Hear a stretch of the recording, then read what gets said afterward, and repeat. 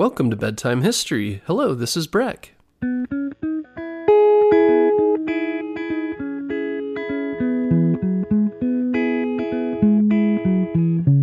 Guess what, parents? Bedtime History is now available on Storybutton. Storybutton is the easiest way to listen to our show without using screen devices like your phone or a tablet. Storybutton is like a radio that's built for easy listening to your favorite kids' podcasts like ours. And the best part is there's no subscriptions or fees to access the content. This week, save $10 and get free shipping when you go to storybutton.com/bedtime history. That's storybutton.com/bedtime history. What do you like to do when you're outside playing? Do you like to climb on things like jungle gyms or trees or boulders? Do you dream of climbing bigger things like cliffs, mountains, or snow-covered Alps? Did you know there's a sport called mountaineering, which involves just doing that? Climbing huge mountains or the Alps? It takes years of practice to be a good mountaineer. You need to know what kind of equipment to use and how to use it, how to plot routes, set rope lines, and rescue yourself and others. Plus, you have to be in really good shape. It takes massive amounts of energy and strength to climb the highest mountains in the world. Some mountains are so high that you can hardly breathe because the air is so thin. Even birds can't live that high. And do you know which mountain is the highest in the world? It's called Mount Everest, but is also known as Sagarmatha or Chomolungma by its native people, the Nepalese and Tibetans. The mountain is so big that one side is in Tibet, China, and the other is in Nepal, India. It stands 29,031 feet high as the cruising altitude of airplanes. Have you ever been in an airplane and looked out the window to see the clouds and towns below you? That's how high you would need to climb to reach the top of Mount Everest. And that also means it is a big drop too. Mount Everest is so big and respected that its name means Holy Mother. Mount Everest is considered the Great Mother of all the other mountain ranges in the Himalayas, the highest mountains in the world. Many people have tried to climb Mount Everest through the centuries, and many have failed. In the past, climbers did not have the right kind of equipment or knowledge to climb the mountain. Plus, there are many dangers on the mountain. At the top, it is bitterly cold with fierce winds that can blow people off the sides. Avalanches frequently blast down the mountain. And there is the dangerous Khumbu Icefall, which is filled with huge chunks of ice as high as skyscrapers. It is one of the most dangerous parts of the mountain because the big ice blocks fall over as the mountain shifts and avalanches rage. Also in the icefall, there are super deep crevices, meaning cracks in the snowfall that are like bottomless pits. If you fall in one of them, it's almost impossible to get out. In order to find a path or route to the summit, the first climbers had to figure out how to get across the crevasse. They discovered that they could take long aluminum ladders, tie them together, and lay them across the crevasse. Can you imagine walking across a shaky metal ladder with no railings while wearing spiky boots and carrying 50 or 100 pounds of gear on your back? It is incredibly stressful and difficult, and that's just at the bottom of the mountain. To climb up the rest of the mountain, many people need to carry oxygen tanks on their backs, like scuba divers, in order to breathe up high where the air is so thin. To succeed on this climb, mountaineers also need special clothing, hooks, ropes, axes, and spiky metal crampons to put on their boots so they don't slip on the ice and snow. Plus, they need other supplies like food, a tent, a sleeping bag, camping stove, and extra clothes. That's a lot to carry to the top of the world. And even with all these supplies, it does not guarantee a successful climb. Climbers need to train very hard to be in top physical shape. Even after training, a person's body might not acclimate well to the extreme altitude, meaning it cannot process the thin air and physical strain. They might get a wheezing cough or headaches and dizziness due to the altitude. They might start hallucinating, thinking they are very hot, and tear off their winter clothes. This could be very dangerous, as they would then freeze without even knowing it.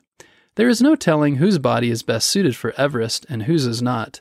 That is part of the gamble when climbing the mountain. Additionally, Mother Nature is always unpredictable.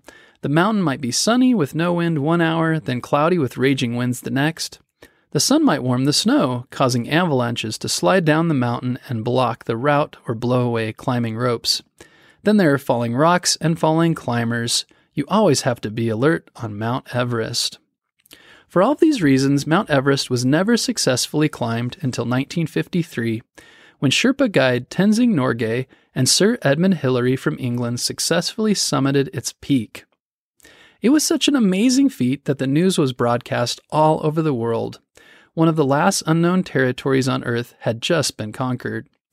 Be sure to check out one of our earliest episodes about Sir Edmund Hillary and his climb to the top of Mount Everest. But there is also an unsolved mystery surrounding Everest.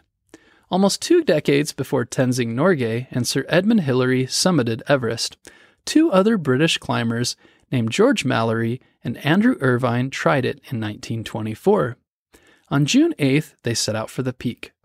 They were last seen several hundred feet below the summit, climbing upwards and disappearing into the clouds.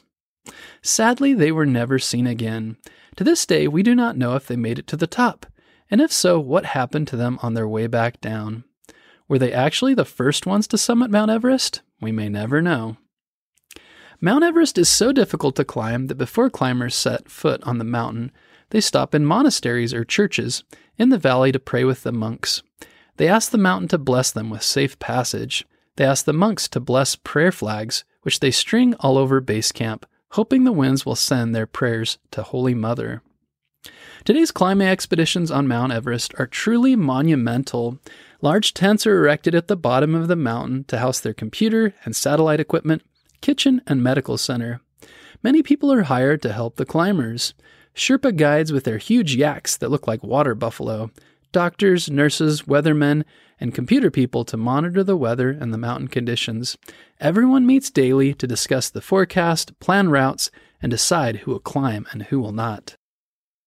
Many times, native Sherpas are tasked with carrying the massive loads of equipment up and down the mountain, repeatedly over the climbing season. Since they are raised in the high mountains, their bodies are used to the altitude, so they have less stress on their body, lungs, and heart. Unfortunately, many times they do most of the work and receive none of the glory. Some never make it to the top of Everest and spend their whole careers lugging supplies up and down the mountain.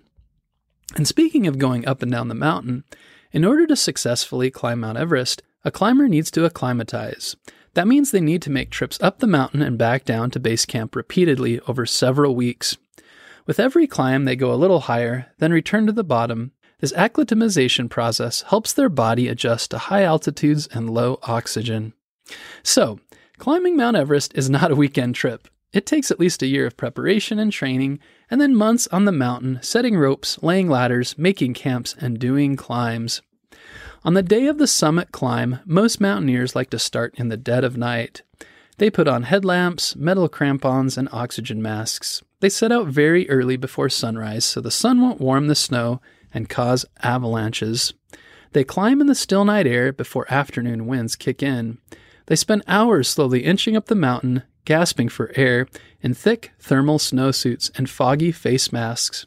Only one thought propels them forward: keep going, keep going.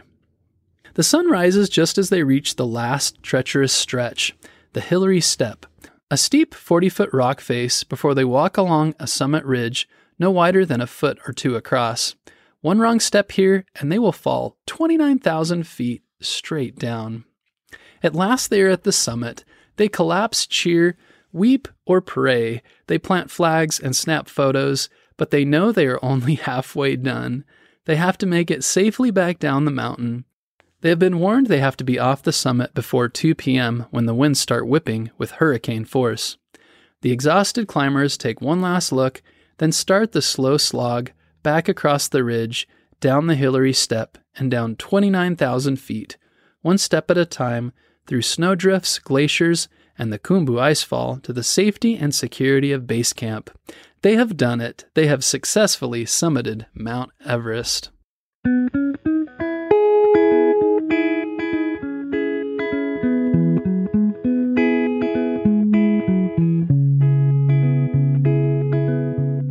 What do you think about Mount Everest? Would you like to climb it? Do you think you have the strength and ability to make it to the top? Many people try, but most do not make it. They get injured or exhausted or perish. Do you think the risk is worth the reward? Why do you think mountaineers take such big risks to climb a mountain? What about their families back home? I think there are all different types of people in the world: scientists and artists, athletes and students, entrepreneurs and explorers. Some people see a mountain and want to climb it. Others see an ocean and want to sail it. Others dream of learning and teaching, creating, building, or discovering. What is your passion, and what do you want to do with your life? What is your ultimate dream, your own personal Mount Everest?